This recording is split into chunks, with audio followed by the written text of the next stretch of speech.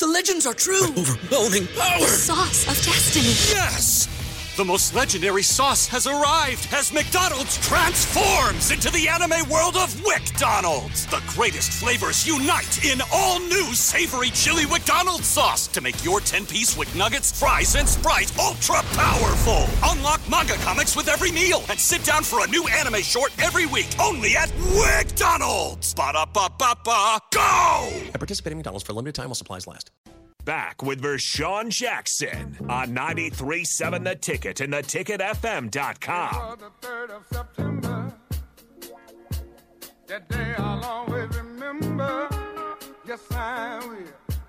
'Cause that was the day that my daddy died.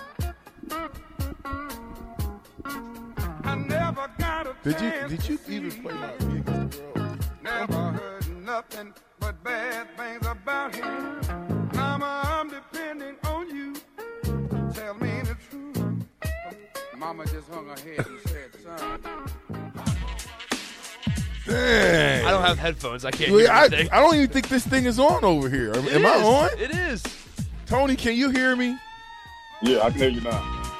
Turn Tony up, because I can't hear him. What are you doing, Nick? Nothing has changed. What is since going last on week, around man. here? Nothing has Did changed. you unplug my headphones? No, I didn't. You got the song on. All right, let me see. Tony, you there? I'm there. Can you hear me? I can't hear Tony. Can you hear me? Now I can hear him. I don't know what you just did, but whatever you just did, I can hear him now. So Can you hear me now? yeah, I can hear you now. All right, that's good. Tony, Miami 1994, Florida 1995. Which offense was the most difficult to prepare for? Oh, damn, that's tough. Honestly, I would say Miami. Miami, because Miami had a better running game, and Florida really didn't. They were more pass, and so having to prepare for just pass made it a little bit easier to handle Florida. And as far as did we have to prepare a certain way for each game, or we just kind of whatever our game plan was, that was our game plan? No, I mean it was our game plan. I mean we knew what to expect. We had plenty of time. We took those 2 weeks before going to that bowl game and truly dissected what their offense brought to the table. Strengths and weaknesses of all the players. So we knew what was coming. And we'd also, it was probably a little bit tougher also, going against Miami because not only were we getting over the, physical hump of this, we were getting over the mental part of it too, because we got better in that Florida State game, but we hadn't necessarily, got over the hump. So, for us to be able to be prepared completely physically, but also for us to say, hey, we are right there. We're not going to let, past history, come back and bite us in the butt again. We're going to take this thing and make it work. That made it a little bit tougher at Miami as well. How have you taken that mentality, just that championship winning mentality, into teammates' mentoring program? You know what? When I think about, that mentality, a lot of that success that we had is because, we all played our role. I mean, we all encouraged each other, and we all had each other's back, and we all did what we could, to make each other better and to make the team better. And in essence, that's what we're trying to do, at Teammates. Teammates, the mentoring program that Coach Osborne started in '91, has grown quite a bit. We're serving, almost 10,000, 9,000, 10,000 kids, across the state now. And this is all about, connecting with kids who, might need a little bit more guidance or a little bit more advice, and just trying to help them get through life. I think the original goal was to just make sure these kids, graduate to high school. But it's even further than that. It's really about helping them reach their potential. And VJ, we grew up in Omaha. We've been around a number of kids who, either didn't have fathers in the home or, just had wayward lives. And I think, in my opinion, the easiest way you address that is, to be able to connect with somebody who can, learn who you are, learn to understand you, and learn to love you, without any expectations. And I think when you have that in somebody's life, you give them the best chance of success. Even more at that, I've talked to a lot of people who've been successful down the line in their lives, And one of the biggest common denominators that a lot of those people have had is they've had a mentor at some point. So we're just trying to provide that for some of the kids out there. And this isn't just for at-risk kids. This is for any kid out there, who needs, some guidance and wants some help in life. And so I've been a part of it for the last 10 years. And honestly, whether I'm on the board or not, I think I'll always be a part of it for the rest of my life. And what's when you talk about, if I'm going to get a mentee, what do I need to do to sign up to be a mentor? You just need to go to teammates.org. Go to teammates.org. They actually have the application on there. You fill out the application, and once you get through that, there's a background check that you have to go through, and then a quick training, and then they'll end up matching you with the kid. Now, this is an in-school program, so we actually meet with the matches during the day, and you're an hour away from work. So if you live 10 minutes from the school, you travel there 10 minutes, meet for the kids 40 minutes, and then come back 10 minutes. And honestly, it's one of the most rewarding things that you can do. The kid is going to get a lot from it, but the adults are going to get quite as much as well. Man, we appreciate you, man, your service and your work to helping young people be better. There are some people that was in our lives as well. So shout out to you, TV, for just being that person and being consistent in your endeavors with the young folks that you are working with. Man, how was it? Did Atwater hit the way? You played with him. It was towards the end of his career, I thought, but still, though, he just seemed like he was just a hitter. Dude, he was. He was big. He was 6'4", tree trunk thighs, you know what I'm saying? When he hit people, they stayed down. I don't know if you remember the game where he hit a Okoye, you know what I'm saying? I don't remember what they used to call it, with the night train or something like that. Well, he took the train off his rails. Yes, he did. So, but he was just one of these cats, man, especially in the Super Bowl game when, he was just getting over an injury. It's kind of on the downslide of his career. But, you talk about stepping up big time. That was his best game all season. He was, a huge contributor, had big hits all through that game. And he was just, a crazy, inspirational, guy. And I was so happy that if I was playing behind somebody, it was somebody like him, because he was a guy of character and class. And even though, I'm trying to get his position, he was still helping me try to learn more. So it was a blessing being behind him. And I was fortunate enough to go to his Hall of Fame ceremony this past summer. So, great ending to a great story. Yeah, you just told me something today. You taught me. I didn't know he was that big. I didn't know he was 6'4". Oh yeah, really? He's a big cat. He's a big cat. I think when he came in, he was relatively fast too. He was a big guy. I think he was running like a 4.4. And he had been a hitter, his whole life. And I think when he came in, he was with Dennis Smith, and Dennis Smith was another hitter at Denver. So it was just like, you kind of had that history of safeties coming down and bringing the hat. Yeah, he gave the Nigerian Nightmare a nightmare, Sanderson. Yeah, yeah. blew him right out his pads. And he wasn't the same ever since. He was not the same ever since, and he retired shortly after. Right. Come on, man. That's that is saying something when you get blown out of your. Something. He's like, listen, I don't want to face this guy anymore. I'm not going to take any chances. I'm just going to get out. So I get it. So, are you still doing like the AIM Institute? Anything with that? Yes. Director of Business Development with the AIM Institute. Been there going on 4 years next month, and great organization. We're a nonprofit that is trying to get more individuals into the tech pipeline. When you look at the employment landscape right now, there are a number of companies that need people that have tech skills. And unfortunately, locally, there are a lot of people who aren't getting those particular jobs. And, most of the companies are recruiting out of state. And, we're just like, we have people here who, love this community, support this community, but have been denied opportunities, for long enough. And, so we want to be able to educate them and put them in positions where they can get those jobs, because these jobs are actually life-changing type jobs. And furthermore, the industry of tech is growing. It's growing. It's going to continue to grow. There's already 1,500 to 2,000 jobs in this local area, that could be utilized by our own folks. And so, So we're just trying to promote that and trying to get more youth, in this field as well, because there's so much opportunity there. Now, if they wanted to participate in that, or they knew a youth out there, how would they get involved in the AIM Institute? They can go to aiminstitute.org. There's a section on there that references, our tech navigator, and our tech navigator will let them know, how to get involved, whether they're trying to take classes or just whether they're, trying to participate in our youth program. And they could also, call me directly if they like to, 402-979-8324. So we love to, for anyone that is interested in getting into this field, because, again, this field is growing, it's ripe with opportunity, and there's a lot of resources for people who, may not necessarily have the money to pay for classes. Like we foregoing that, where we found ways around those barriers. So if you are interested about getting into this field and maybe changing a career, please come sit down and talk with us, so we can definitely help you. And then give us that website again. aiminstitute.org. All right, or you can give OTV a call. You'll be getting now. TV, you said your number now. If you want to say it again, go ahead.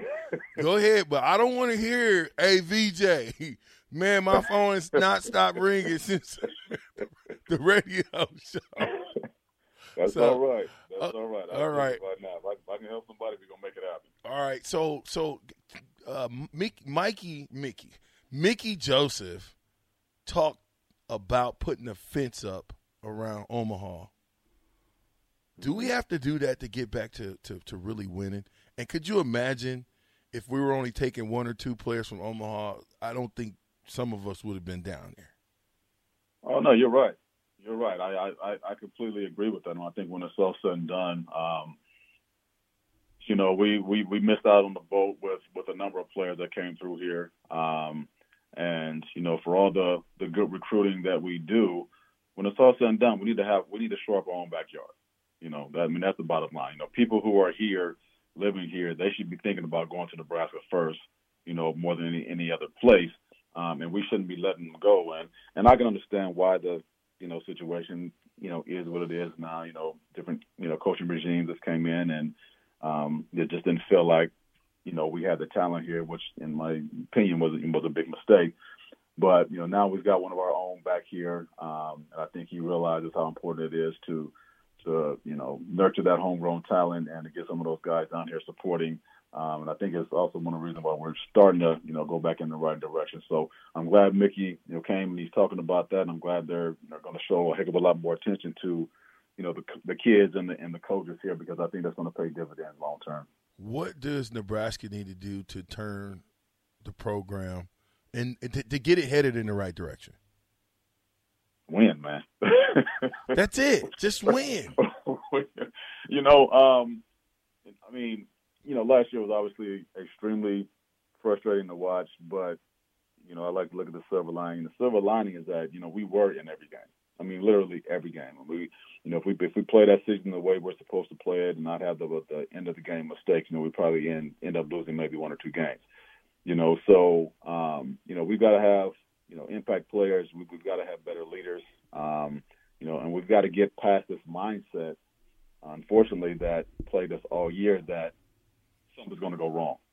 You know what I mean? We be playing really well for, 2 or 3 quarters, and all of a sudden you can kind of see this self-fulfilling prophecy happening that, something is going to go wrong. And it, eventually happened damn near every game, especially in the fourth quarter. And, initially I thought it was more of a, Martinez thing, but then when Smothers comes in and he does the exact same thing, in Iowa, you play well for 3 quarters and all of a sudden, fourth quarter, we just implode. We got to be able to get past that mindset. And I think it just, kind of starts with the players. It starts with, believing that you can win in any situation. It also starts with the coaches as well. So we've got a ways to go, but I am, really happy with some of the progress that was made last year. You remember any T.O. quotes? Oh, shoot. Besides dadgummit. or was it? Was it anything that he told you that came true? Oh man, obviously what happened in Miami. He even told us that, before the game, but during the halftime session where we're down a little bit and basically he just like, keep doing what you're doing. They're going to get tired. And by the fourth quarter, you'll be able to move the ball a little bit more, and then we'll come out on top. And and it really was the words of a prophet, because that's exactly what happened. So, but that really wasn't anything new, to be completely honest with you, because Coach has always been a man of his word. He's always been a man of vision. And so a lot of stuff that he told us, we might not have paid attention to it at that time, but eventually most of that stuff did come true. So I was just happy to be around, in his presence and on that team at that time, because he was a big part of why my experience was so good. What was it about him, though? Like, how did you get to Nebraska? Who recruited you? I got to Nebraska. Well, I was recruited by Pierce and Young, and I got down there because we went down my junior year to a football camp, and I performed well during the camp, and they offered me. And to be honest with you, I wasn't even thinking about going to Nebraska at that particular time, but I went down there. I had a heck of a lot of fun. I thought it was awesome to be competing against guys from different states, because I'd never traveled or done any of that, so that was awesome. And I just kind of fell in love with the university down there. And then Coach Young and Jack Pierce came down, talked to me a couple of times, and Coach Osborne came to one of my games one time and pretty much stopped the game. When he walked in, everybody's playing. We walked in, everybody just got real quiet. We're actually playing basketball, and it just gets real quiet. We also had to stop and be like, what the heck is going on? But he comes in and he does his thing, and Coach Osborne, man, he's got that presence. He's just one of the few people that you can talk to, and right off the bat you feel like, okay, I can trust this guy. I know he's got my best interest at heart, and so considering all that, it was an easy decision, especially knowing that my family would be right down the street and be able to see me play. Who was your guy growing up as far as on the team? Did you have one? When we were playing? No, growing up in Omaha, being there, all we got was Nebraska football for the most part, and Dallas Cowboys. But did you have a favorite player growing up? Oh man, yeah, I had a bunch of them, but I would say my top two, Walter Payton and Barry Sanders. Those are my guys. Those are the ones that got me like super excited about football. Did you ever get a chance to play against Barry Sanders? I did not. Oh, I did not. Y'all didn't play him. Did not, man. Who's the best? Yeah, who's the best running back you played against? The best I played against, or with. College usually was Lawrence. Professional, I'm trying to think at that particular time. Trying to remember who the big backs were. Honestly, for the short time that I was actually in the league, honestly, it was probably Fred Taylor. I can see that. He was a beast at that time. He was on top of his game. So, well, hey Tony, man, I appreciate you, man. I appreciate you coming on the show. I don't want to hold you up, but I'm gonna keep to my word, because you sent me that fist, and I was like, you know what, I better stay to my word. Big bro might be trying to beat me up if I try to hold him up for like an hour or some change. Oh, come on, man. I just got to get back to work. You know how that works. But no, I really appreciate it, bro. All right, thank you, man, Tony, and definitely we will catch up later on down the road. That's two-time national champ Tony Veland, Super Bowl champ Tony Veland, and captain Tony Veland. It's the captain. It's the ticket. 93.7.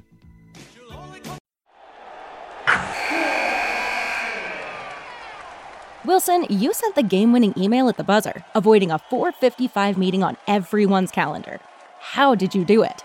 I got a huge assist from Grammarly, an AI writing partner that helped me make my point. 96% of Grammarly users say that it helps them craft more impactful writing. Would you agree?